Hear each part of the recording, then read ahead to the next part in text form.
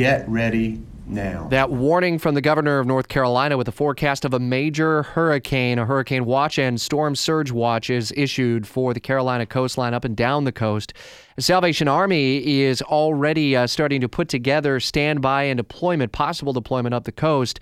We're joined by Major Burt Tanner with the Salvation Army in Jacksonville, and I understand y'all are starting to mobilize. And what's the effort already, and do you know exactly where you may ultimately be going?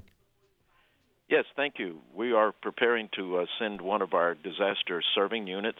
That's a food truck, a food service unit, is preparing to depart this morning, going to a staging area in Charlotte, North Carolina, along with the Salvation Army units from throughout the southeast, preparing to be then deployed to wherever they're needed within the Carolinas area. How much in the way of food and supplies do they have on board, and how many crew members are along for this trip?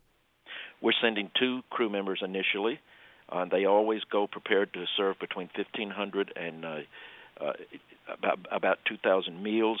Initially, they take that on board, and then they resupply after they serve that after their initial service in the area. And as we will all remember from Harvey last year, also lending a comforting ear to those who are dramatically impacted, is there a certain level of training that comes along with that so that they can be there to just kind of help comfort those who may be in a really tough position after a devastating blow, which it looks like the Carolina coastline is going to see from Florence?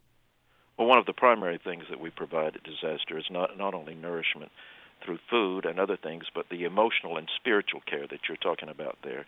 And our workers are trained particularly to deal with those issues, and we have specialists on site always to provide that emotional and spiritual care at a time of disaster. Are there things that the community at large can be doing today that help the Salvation Army as you're beginning this mobilization and the on-calls are starting to come in? Are there any things that we can be doing these days?